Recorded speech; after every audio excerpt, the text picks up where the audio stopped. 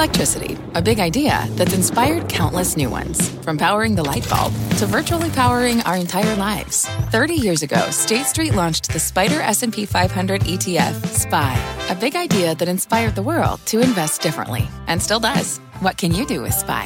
Before investing, consider the fund's investment objectives, risks, charges, and expenses. Visit ssga.com for a prospectus containing this and other information. Read it carefully before investing. SPY is subject to risks similar to those of stocks. All ETFs are subject to risk, including possible loss of principal. Alps Distributors, Inc. Distributor. You're listening to The Exchange. Here's today's show. Thank you very much, Scott. Hi, everybody. I'm Kelly Evans, and the whole world is wondering whether this upside reversal will hold into the close today. The Dow is down more than 350 points at the lows. We're now positive. The Nasdaq higher right now, but it's still on pace for its worst month since October of 2008. We'll look at the key takeaways from tech earnings and see how next week's results could impact the market. Plus, biotech has been a horrible bet lately. The XBI and the IBB, they're both down about 20% this year. We'll look at why and which names our analyst says should be a buy.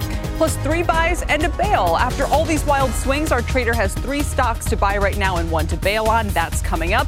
But we begin with today's markets. Dom Chu with the numbers. And I just realized I'm sort of keeping with the cruise theme here, Dom. Yes, I like it, though. I'm a fan of it. Boy. I am a fan of it. We just need the hat for Kelly, and then we'll be all set. But as she's captaining her ship, as she's working her way to the con, so to speak, to the bridge, let's see what's happening with the markets. Kelly mentioned this notion that the markets were lower at one point today. But as you can see here, we're modestly higher. It's nothing to write home about, but it's still important because it extends the theme of volatility. Big up days that then reverse. Big down days that then reverse to the upside. The Dow Industrial's up 43 points, 0.1%. The S&P 43.61, the last level there, up 35 points, 0.75%. And the Nasdaq Composite is the outperformer today. It's up nearly 1.5%, 185 points higher, 13,537 the last trade there. We're going to take the next couple of screens and go through the market barbell from the market cap perspective. We'll start on the small cap side of things. This particular ETF, the ticker IWM, is the iShares ETF that tracks the Russell 2000 small cap index. This is a one-year chart. Over the last year, this trade for small cap stocks has been pretty range-bound, both on the high and the low side of things. And then just in the last few weeks, we've seen a precipitous move to the downside. We are now down roughly 22% from the highs that we saw this past fall. So what some traders call bear market territory, this is still weaker on the day. We'll see if that small cap trade is one to watch. Now let's take a look at the other side of the spectrum. The mega cap names, the ones that really drive the direction and magnitude of the markets overall, not just with the S&P, but the Nasdaq as well. Apple, Microsoft, Alphabet, Amazon, Tesla, all up around 1 to even 6% for Apple on the heels of earnings. That is a lot of the reason for the optimism today, both in the Nasdaq and the S&P 500. But that big tech theme has come under a lot of debate over the last couple of weeks here with regard to a rising rate environment and how these do, Kelly. We'll see if that holds into the closing bell today. I'll send things back over to you. And there's the green that is helping the market today, Dom. Thanks. My next guests have several ideas for investors on how to position right now, and they both like NVIDIA here. Joining me now are Ava Ados, Chief Operating Officer and Chief Investment Strategist at ER Shares, and Jay Pestricelli, CEO and Portfolio Manager at Zega Financial. Welcome to you both. Ava, I'll start with you. Overall advice on the market here, slow and steady, what do we mean by that? Yes, slow and steady, good PEs, modest PEs, good cash flow generation, cash-rich companies that do not need refinancing. And so we like, you can't categorically say we like one sector over the other. I think it's more of a bottom-up approach instead of a top-down. And you need to go company by company and case by case and really look at their financial shelves, their balance sheet, their growth, and their valuations. All right, and you're saying you expect a volatile first quarter like we've already seen, but with both overvalued growth and value stocks dropping appreciably, so you like these slow and steady performers. Boring wins in a market like this. Jay, what about you? You're hedging with options? Yeah, absolutely, Kelly. We still believe the best bet for growth is in the stock market. We think it's a mistake to be in cash right now. I think the market's probably closer to the bottom than it is to the top. We don't think diversification into bonds is a way to be protected. So we hedge with options, and we use positions on the option side of the house to not only determine, where to set levels, but also to help us determine stocks to purchase. You mentioned NVIDIA a minute ago. We have clients that hold NVIDIA, and the options market has a bullish bias on that particular ticker. The The technicals look pretty strong on it. Looks like it's forming a bottom here, getting out of the oversold territory. But really, the thing for us is when you can put on protection and still capture the upside at a net credit, meaning you could actually generate a little income while being protected, you have to look at stocks like NVIDIA. Well, we had Marianne Montaigne earlier this week tell us she thought NVIDIA was attractive here. Jay, you said you like it. Ava, why does it jump out to you? So because it's able to grow its top line, but also not only grow its bottom line, but also widen it by reducing its SG&A costs. And it's in this inflationary market that's very unusual. Companies are struggling with increased labor costs and material costs. And so we saw an example yesterday with Apple. NVIDIA is another example. Many people might believe it's priced high with a 68 PE, and that's in fact double the one for Microsoft. But if you factor in growth and then you get what's called the PEG ratio, that's 1/3 less than Microsoft. So you can make an argument here that it's offering a better value. Very interesting. Jay, what would you say about the market overall here as we're trying to shake off what's been a tough stretch? Yeah, the Fed really didn't stick the landing for us on Wednesday, right? They told stock investors, you're not my focus anymore. The Fed put is off the table. We're going to focus on the yield market. And, that is going to create a little bit of a bumpy ride for us. And again, when clients talk to us about how do we position in this market, we have to stay invested. For us, stocks are still the best way for long-term growth and meeting individual goals. But again, doing it in a way right against a rising rate environment can be very difficult. And so we're telling people brace for some choppiness over the next year. All the fundamental reasons why the market was strong last year still exist, right? You've got corporate growth. You've also got, relatively speaking, lower rates. So stay in the market, but, keep yourself protected. Put on positions that allow you to grow while limiting your downside in volatile times. Ava, what would you add to that? Do you think we've seen a lot of the shakeout that the market's going to experience already? In fact, unfortunately, we do not believe volatility is ending anytime soon, at least until we see two factors and we get clarity on them. First of all, interest rates stabilization, and we don't see that coming prior to March, where the Fed is going to stop asset purchases. And secondly, when we'll have some clarity on the international turbulence. And so even though many people believe that today might have signaled bottom, we do not believe we're there yet. And in fact, we have 2 days, Wednesday and Thursday, with a reversal of 2% on each day, and that only happened in October 2008, and the market did not reach bottom until a few months after, and that might be the case in 2022 too. Yeah, was it March of 2009? I used to know the exact, almost the moment to the minute that it bottomed. But after all we've been through, it's fading. Guys, we'll leave it there. Thank you so much. Ava Ados and Jay Pestrochelli joining us to talk some strategy and what's been a very difficult month. Apple, meantime, just the latest big tech company to report solid earnings and see a nice share pop as a result. And it's helping the whole market stabilize. Microsoft had strong guidance this week. ServiceNow was much stronger than expected. Even IBM had its best report in years. That said, we also saw some big disappointments like Teradyne. My next guest is here with the key takeaways for investors as we head into next week. Well, we'll hear from Alphabet and Amazon, among others. Joining me now is Patrick Moorhead, More Insights and Strategies CEO. Patrick, it's great to have you. Welcome. Yeah, great to be here. Thanks for having me on. It seems one of the early takeaways is actually that software is strong and it's not experiencing the same post-pandemic cliff that Netflix and Peloton have been struggling with. Yeah, from a software basis, and I'll put software and software as a service, SaaS companies, those are absolutely on fire. And I also don't want to ignore even capital equipment or equipment like an IBM. I mean, IBM, like you said, biggest revenue pop in a long time. Intel had a good quarter. Microsoft overall, though, is probably the one of the most diversified companies out there. Not only do they have the right markets, which I would say are B2B, has the right deployment methodologies, which is IaaS, PaaS, and SaaS, which is just fancy for covering all of the cloud out there. Yeah. All right. So, we've highlighted software. We also heard from, the others you mentioned. What are some of the other big takeaways and the reasons why you think tech might now be finding its footing today? Yeah. So first off, the way that I break it down is looking at consumer and also business markets. And I think Microsoft and IBM and even SAP are great bellwethers for that. And that did great. In fact, if you double click on Intel, they had a 53% increase in data center for businesses. And that's really unprecedented numbers. That's a really good sign for the future. And on the consumer, really the bellwether there is Apple, and we have upcoming Google. But Apple really, knocked the cover off the ball as well. So those are two really good signs. So you have services, you have capital equipment, and you have semiconductors. And to balance it out, Teradyne really did super poorly.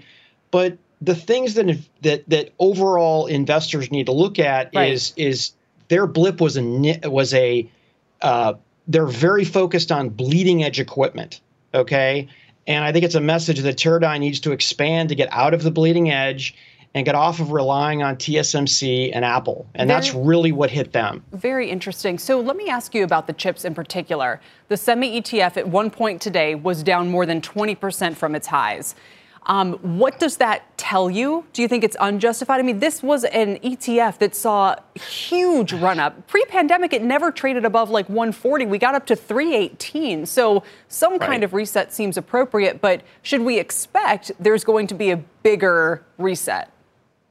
We are in unprecedented demand for semiconductors. And the only thing on a revenue basis that makes it a little bit odd is when you look at memory prices that are going down. But if you look at compute, if you look at connectivity, if you look at storage, those are absolutely unprecedented growth that we're seeing.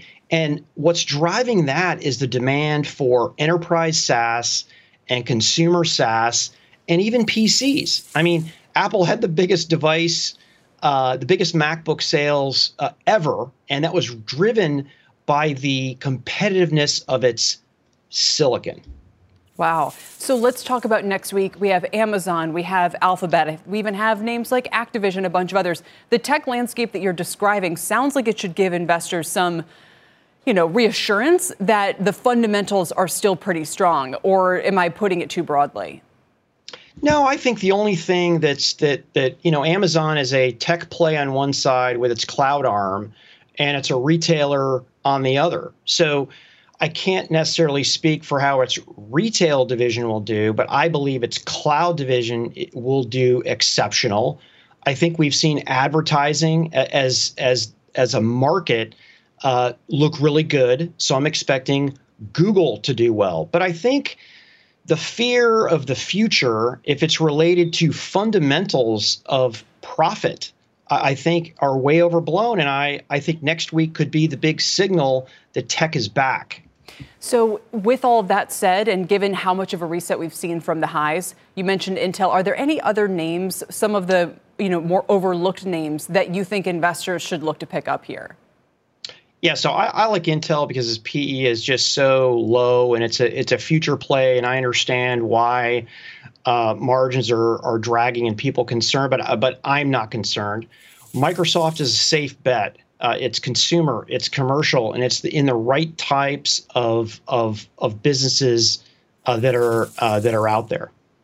All right, so there's a couple of names as we head into another heavy week. Patrick, thanks for your time and your takeaways. We appreciate it. Thanks for having me on. Patrick Moorhead today. Coming up, dozens of companies, including Netflix, Tesla, and all the rest of them that you can see there, warning of price hikes this year due to inflation. Vanguard's global chief economist weighs in on inflation and the Fed next. Plus, check out shares of Robinhood mounting quite a comeback after falling as much as 15% after hours. The stock is now up almost 8%. They missed analyst estimates on nearly every metric, including guidance for the current quarter. We'll take a closer look at what's turning things around. And as we head to break, the Dow is trying to avoid its fourth negative week in a row with about half the components in positive territory, led by Apple, as we discussed, and Visa on strong results. Caterpillar, Chevron heading the other way. We're back in a moment. Is America's primary system working? Is the Electoral College still the best process for electing a president? Could a third-party candidate ever be successful? In a new season of You Might Be Right, former Tennessee governors Bill Haslam and Phil Bredesen gather the country's top experts to explore these issues and more as we approach the 2024 presidential election. Listen to You Might Be Right a new podcast from the Baker School at the University of Tennessee. Available now wherever you get your podcasts.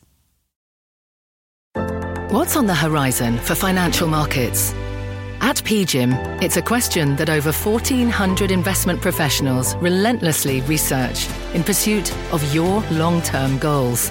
Specialized across asset classes, but united in collaboration, our teams provide global and local expertise. Our investments shape tomorrow, today.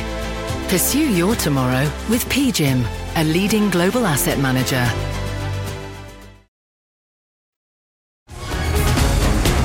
Welcome back. Inflation worries are front and center right now, but my next guest says the market's kind of focusing on the wrong inflation measures. They're not paying enough attention to wages, which have risen to a 20-year high in 2021. For more, I'm joined by Joe Davis, Vanguard's global chief economist and head of investment strategy. Joe, it's great to have you here. You think wages will dictate what the Fed does this year, is that right?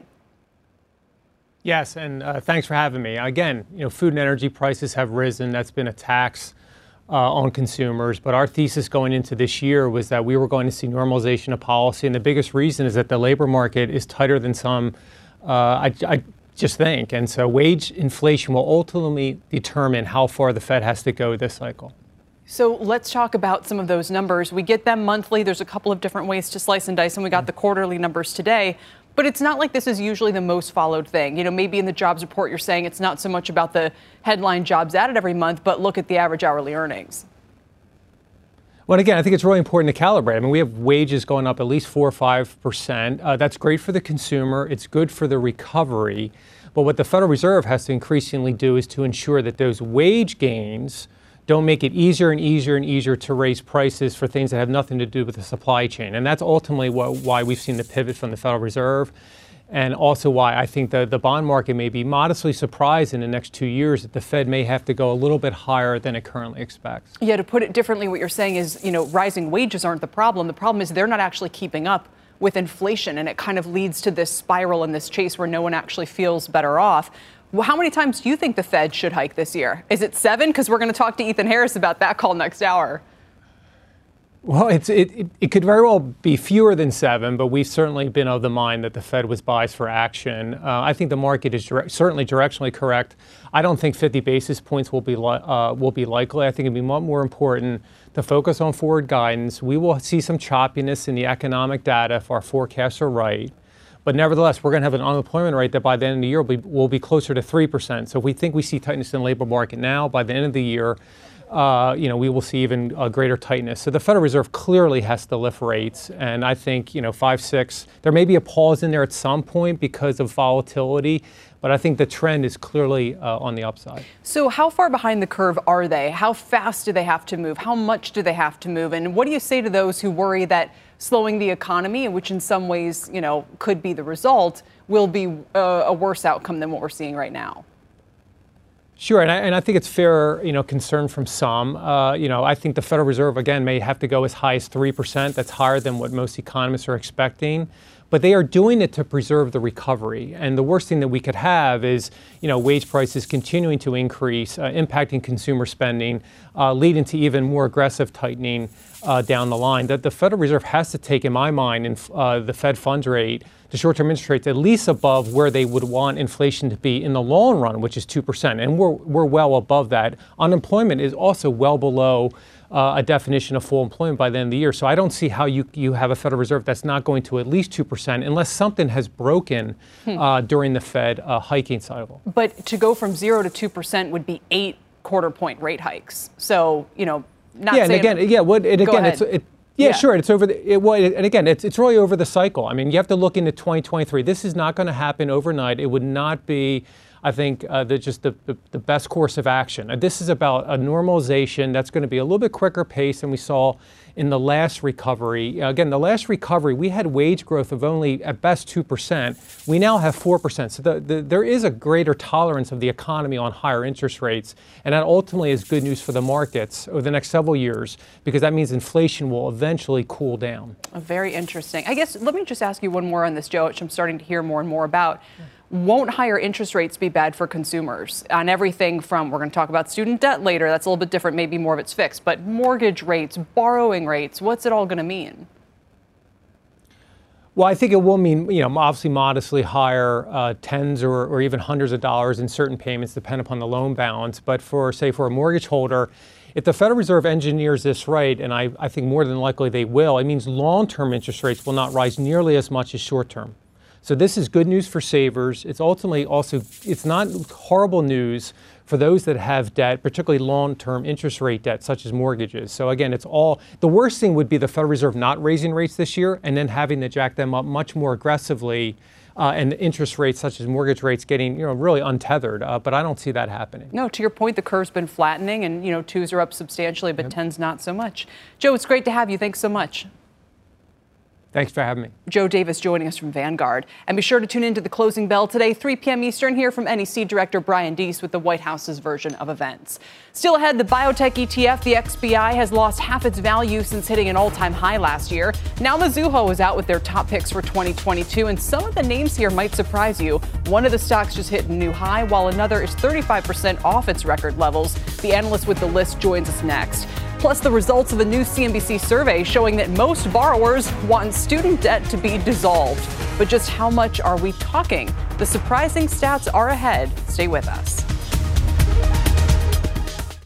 Support for this program is provided by Chevron. Demand for energy is projected to continue rising in the future. To help keep up, Chevron is increasing their U.S. oil and gas production. And they're innovating to help do it responsibly across their operations, including their Gulf of Mexico facilities, which are some of the world's lowest carbon intensity operations, helping supply energy that's affordable, reliable, and ever cleaner. That's energy in progress. Learn more at chevron.com/meeting demand.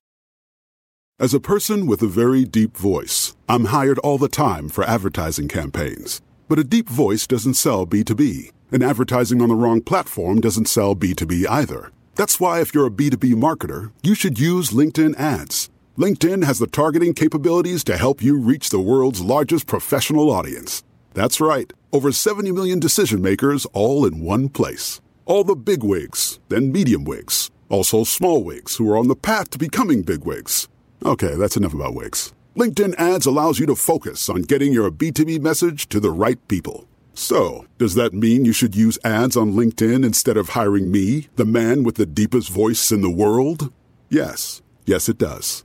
Get started today and see why LinkedIn is the place to be to be. We'll even give you a $100 credit on your next campaign. Go to linkedin.com/results to claim your credit. That's linkedin.com/results. Terms and conditions apply. Welcome back. I'm Rahel Solomon, and here is your CNBC News update at this hour. Tiger King Joe Exotic has been resentenced to 21 years in prison. That is just a year less than he received at his initial sentencing last year at a murder-for-hire scheme. Exotic, whose real name is Joseph Maldonado Passage, wanted to be freed or have his sentence drastically reduced. State and local governments lost at least $117 billion in revenues during the first year of the pandemic. That's according to an analysis by the Associated Press. However, that same report also found that many of those governments have seen a rapid rebound, thanks in part to federal pandemic aid. And Kia has recalled more than 417,000 vehicles with airbags that may not work in a crash. The recall covers some Forte, Sedona, and Soul models from 2017 through 2019. And on the news, responding to the Russian troop buildup near Ukraine, the latest from the Pentagon, and what role the UN may play, that's tonight at 7 Eastern. But Kelly, obviously the big news today is the Joe Exotic news. Obviously. At least this hour. Yeah, obviously. Rahel, thank you very much. Let's turn back to markets right now with yet another multi-100-point swing in the session. Dow is down more than 500 at the lows. At the highs, we were up 246. We're 100 points off that level right now. And the Dow is the outperformer. It's only up 0.5% today. Remember, Caterpillar is weighing on it. So is Chevron. Both of them reported. The S&P is up 1%, and the Nasdaq is up 1.5%. And tech is really powering the way here. Apple, for instance, even Visa, MasterCard is helping the whole payment space. And energy continues to outperform. It's now up 18% since Jan 1, adding about 5% this week. There you can see it behind me. Real estate, utilities, those are the biggest laggards since Monday, and they're some of the most rate-sensitive groups. Semiconductors are also struggling, with the SMH falling into a bear market or down 20% from its highs. Those highs were back in December. You can see the declines here behind me. Now it's trying to turn into positive territory for the day. It's tracking for its worst month since 2008, down 17% in January. Let's end on a higher note, though. Shares of Affirm are surging after D.A. Davidson upgraded the buy now, pay later stock to a buy, but pay now, I guess. The analyst says they see a compelling risk reward in shares after their brutal sell-off. Despite today's 13 to 14% pop, this stock is still down more than 40% just in January, on pace for its worst month ever. For more on the call, go to cnbc.com/pro. And still ahead, 3 stocks to buy after the big declines we've seen this month, and 1 stock our next guest is still staying away from. Gina Sanchez joins us with her 3 buys and a bail next.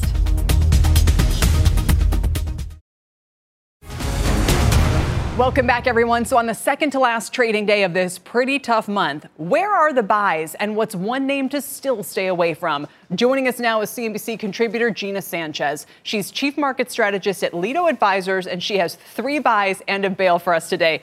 All right, Gina, welcome. It's great to have you here. Our first stock up is Caterpillar. It's one of the biggest drags on the Dow right now. They had a big beat for Q4 and before the bell, and there's precedent for that. It's a 7th straight beat, but the shares have fallen 5 out of the past 6 times post-earnings. So why do you want to pick it up here?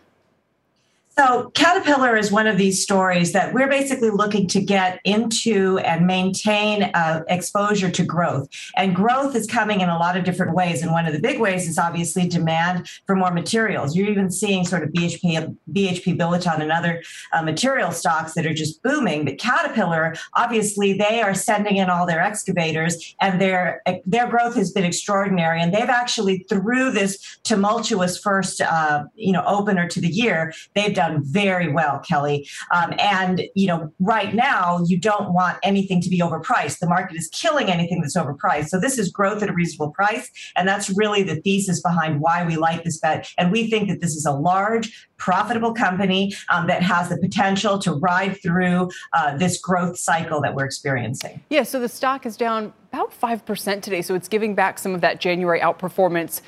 What they said about China was a little more concerning, right? About slowing demand, and we don't know how long that could persist. I don't know if we should expect that to be a hangover on the stock. I mean, I think that's going to be a hangover on the entire market. I don't think that that's specific to CAT. So, but without a doubt, that is a concern that should be growing, because there's no question that China, because they were first out of the gate in the pandemic, first out of the gate into the vaccines, first out of the gate into the recovery, they're slowing at this point. They're sort of toward the trough of their growth. And so it makes sense that China pulls back. But you are seeing an uptake and increase in activity, for example, in Latin America. And the U.S. continues to go, even though we are slowing, we're still at well above long-term averages for growth. So the demand is still there. And I think that is still, an enormous part of Caterpillar's profitability. All right. So CAT is your buy number 1. Number 2 is ExxonMobil, and that's off to another hot start. It's already up more than 20% this year. After gaining 48% last year, they're getting a boost from energy prices, rebound in travel. They're expected to double revenue when they report next week. But are you more nervous after Chevron today? I think the thesis here really is things that help maintain an inflation hedge on the portfolio. And this is obviously one that participates directly in inflation, because as oil prices go up, they benefit. But also this is a company, that has been really, really finally outperforming in their, in their earnings. Could there be dips and a roller coaster ride? Yes. However, the broad cycle is in their favor. And so even though they may have ups and downs, I think that there's still, a good 12, 18 months of runway for this company to continue to perform and help hedge a portfolio in the face of lingering inflation. And I know you tend to be a stock picker, but what about the energy ETF more broadly, or the whole sector at a time when people are looking for that kind of pricing power hedge? Oh, no, we love the sector right now. This sector is a space that you can participate in broadly. So this is a rising tides will lift all boats. All right. And Exxon, you think, is going to be one of those. That's buy number 2. Final buy of the day is Bank of America, coming off a strong year, which saw shares up 46%.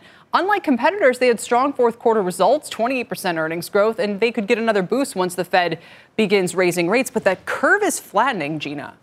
Yeah, I agree. I don't love the flattening curve for the banks generally. However, increased activity and going into interest rate raises, hikes because of increased economic activity are good for banks. And if you look at Bank of America specifically, so not all the banks are participating in this. Bank of America is really growing their lending book, and so in the face of everything that's happening, they're continuing to grow their earnings and growing their profitability. And that's beneficial for Bank of America. We've actually participated in Bank of America. We've had Bank of America through this cycle, and they've done well for us. All right. So those are the three: Caterpillar, Exxon, Bank of America. Now let's turn to the one to bail on. And it's been such a tough run. Peloton, you're saying, and they officially plunged below the IPO price last week. They are down 30% this month. And I would like to hear you talk about it, because some are looking at Robinhood and Peloton and some of these others and going, okay, can it really get any worse at this point? Are these buying opportunities? Why do you stay away from Peloton here? The issue that I've always had with Peloton, and I wasn't a bull that turned bear. I actually didn't like the story from the very beginning when everybody was buying them into the pandemic. And that's because the data suggests that most average human beings will sort of quit going to their gym after 6 months. They'll stop using a wearable device after 3 months. And Peloton is not immune to that, right? They were always going to be set up for that kind of churn, but the price was pricing them like this sort of long-term subscription model. But at the end of the day, the subscription depended on people being willing to get on their bikes and actually cycle. And human nature just works against you. Returning to work worked against Peloton, because now people had less and less time to sort of do that. And Peloton is still, at the end of the day, they're a device maker. They're a manufacturer of product. They're not really yet a software play. They're not a SaaS play. And they need to really work hard to get that game on. I mean, there's a lot they can do with that device that could actually help them earn the premium that they've had in the market, but they're not doing that. All they've done is create new products that just are subject to the same problems. They are creating a lot of new products. So what would you like to see them do with the core product to improve it? And what about those who think they could end up being a takeout target? Well, so I think that right now they have the device that would allow people to be able to gather together and socially cycle, right? That social aspect, they are set up for that. They have a camera, everything is there, and yet they're not doing it because the only subscription model is for you to subscribe to their classes rather than get together with all of your cycling moms and have a little, cycle day, for example. The second thing they need to do is they need to bundle entertainment into their subscription. If you had Netflix, if you had Amazon Prime bundled into that, you're going to capture sort of the average, let's call them, person who wants to think they're working out, but they aren't really that serious about it. So if you just cycle through like a good, watching Bridgerton, then that is a whole segment of the market that they're missing by being sycophantic about how you subscribe to their product. Very interesting, and I definitely take your point about the social aspect being a source of growth. All right, so let's talk. Are there any others in like the 80% down camp, Gina, that would be interesting to you? Or as a rule, does that kind of decline kind of tell you the verdict on a lot of these stocks? Look, right now, the market is just penalizing anything that's highly priced that doesn't have a path to profitability. It's one of the reasons we're staying away from Peloton, but there are a lot of other names like that. And those are the ones that tend to land in that sort of down 80% camp is that, you if you don't see a path to profitability in the next 12 months, the market hates you right now. And there are certainly babies in that bathwater that that they're going to do well. You look at a Microsoft, for example, that cloud story, that's not going away. Right. And so, that's something that we continue to hold on to, and it's been beaten up. Yeah. But it's not down 80%, but yeah.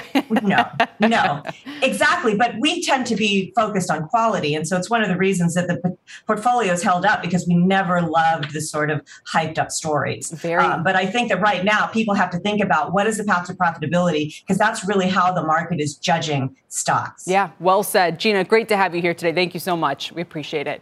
Gina Sanchez with Lido Advisors. Still ahead, Americans have nearly $2 trillion in student loan debt, what borrowers want, and the long-term lifestyle impacts next. And as we head to break, here's a quick look at next week's earnings. It's not just tech on deck. We have Starbucks GM, Ford, UPS, just some of the other big names we are looking forward to hearing from. We're back in a moment.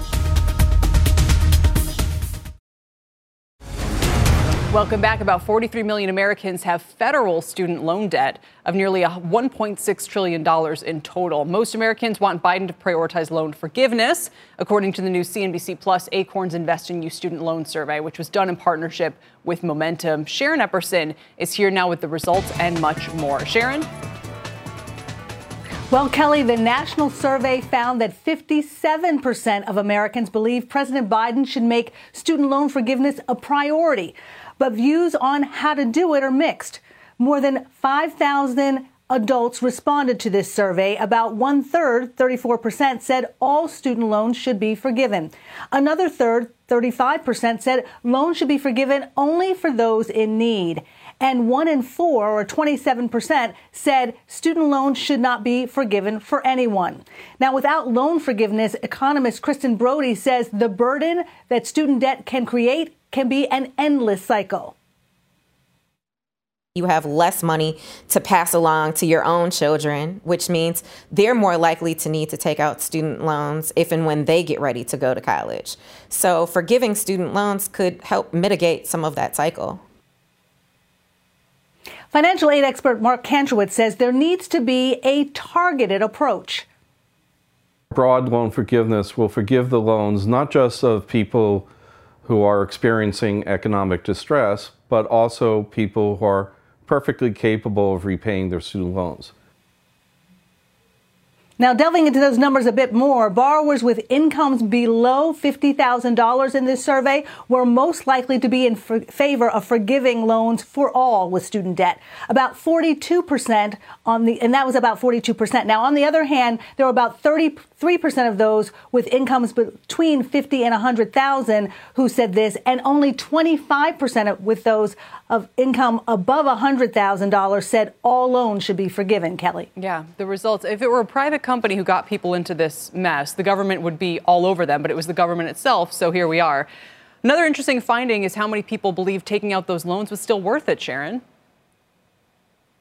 Yeah, that was really fascinating. In the survey, more than half of borrowers, about 54% with federal student loans, said they did not think that taking on student debt was worth it. We talked to a 39-year-old woman who still has to pay nearly a third, about $30,000 of the six-figure sum that she took out in order to get 2 degrees. She said she now feels a little bit foolish about borrowing the money in the first place for her master's. So tough. All right, so what will happen to borrowers when they have to resume making all of these federal student loan payments? This pause, on student loans has been in effect since March of 2020, part of the pandemic relief, and payments are scheduled to start again on May 1st. Some are skeptical about whether that date is actually going to stick, but when they do have to start paying back their loans, many borrowers in the survey said it will delay some of their major financial goals, including paying off other debts, investing, saving for retirement, and buying a home. And we have so much more about this survey and the results on CNBC.com/investinYou, Kelly. Absolutely. Sharon, thank you so much. We really appreciate it. Sharon Epperson. And we should note NBC Universal and Comcast Ventures are investors in Acorns. Coming up, Biotech has gotten clobbered of late. The XBI ETF down more than 20% just this year.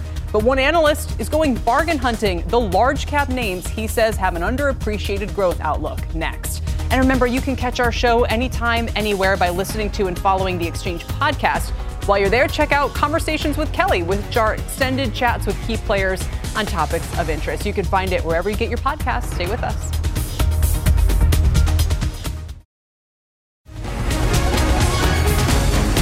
The Nasdaq Biotech ETF, ticker IBB, is up to about 2% today, but it's still having a rough start to the year. It's down 17% since Jan 1. My next guest is finding value in the wreckage. Joining me now is Vamil Divan, Senior Biopharmaceuticals Research Analyst at Mizuho. Vamil, first of all, and maybe this isn't too simple of a question, but why has biotech in particular been hit so hard?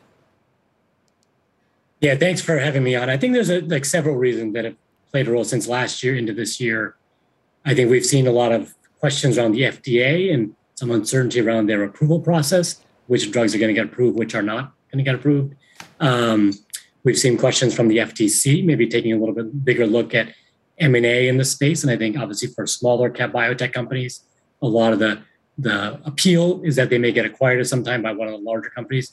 If that goes away, then that's a problem. And then there's also the broader sort of discussion around drug pricing that kind of has continued to be an overhang on the group.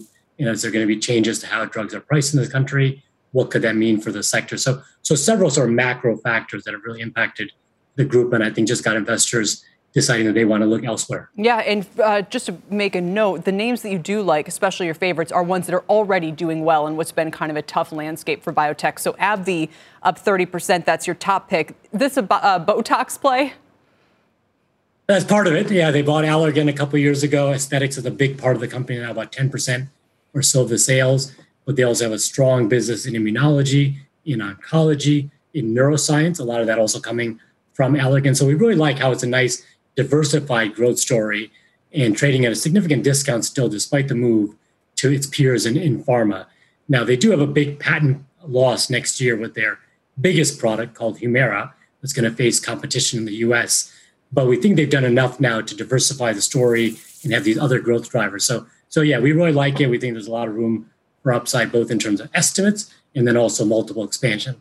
All right, the other three names might be a little less familiar: Biohaven, Alkermes, Karuna. With Biohaven, it's up 44% over the past year. Tell me your thesis on this one. Yeah, so it's pretty straightforward. It's a company that has one main product. It's for migraines. People may have seen the ads. It's called Nurtec ODT. They have a lot of sort of famous sort of celebrities endorsing it now. It got approved a couple of years ago now. It had very rapid uptake in the market, both for the acute treatment of migraine headaches and now also is approved to help prevent migraine headaches from coming. So pretty simple story, pretty easy to understand.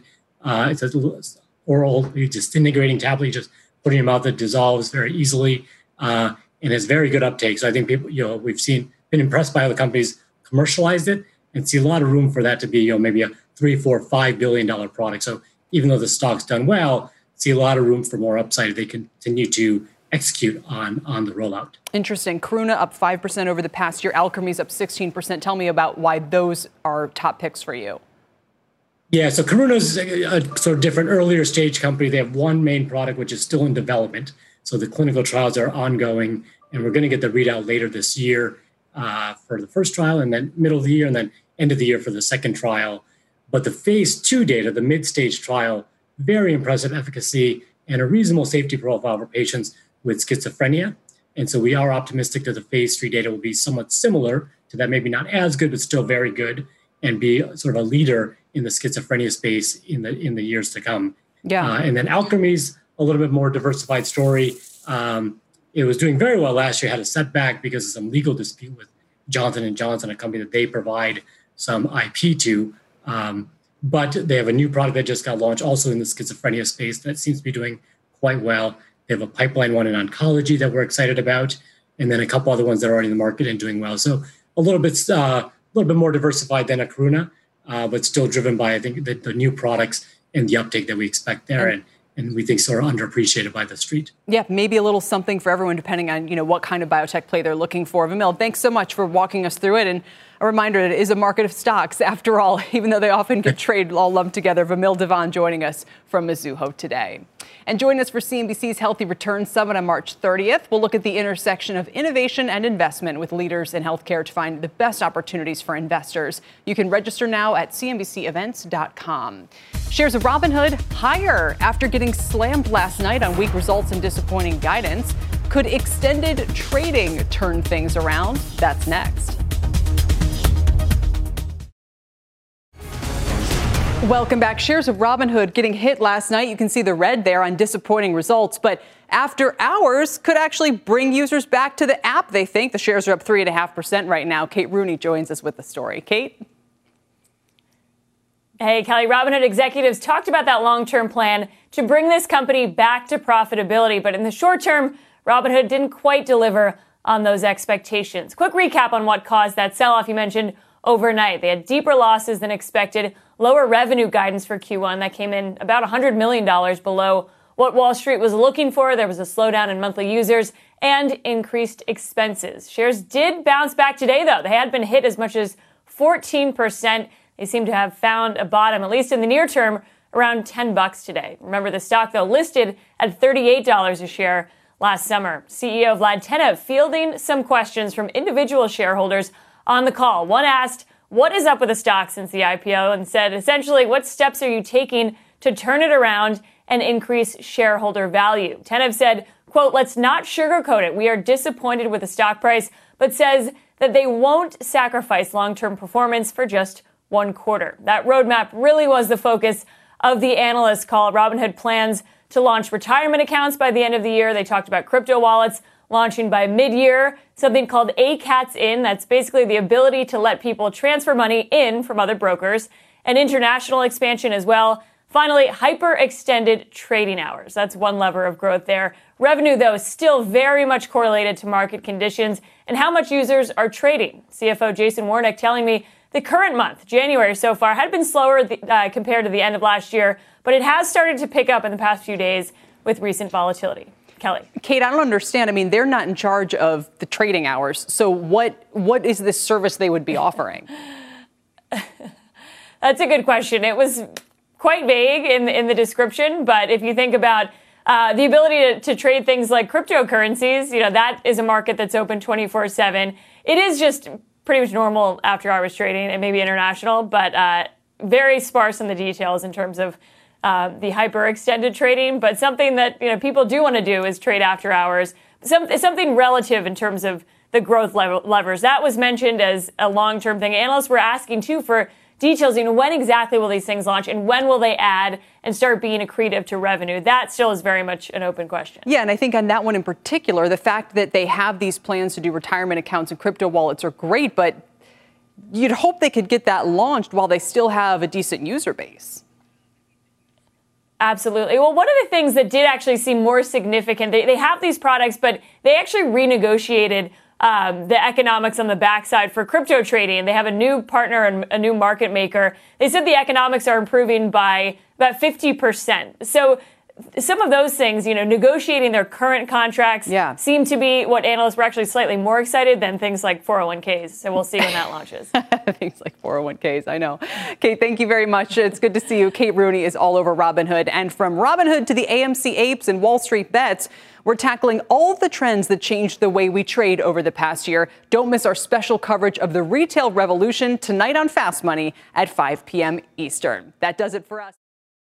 You've been listening to The Exchange. Make sure you're subscribed to get each episode every day. Same time, same place.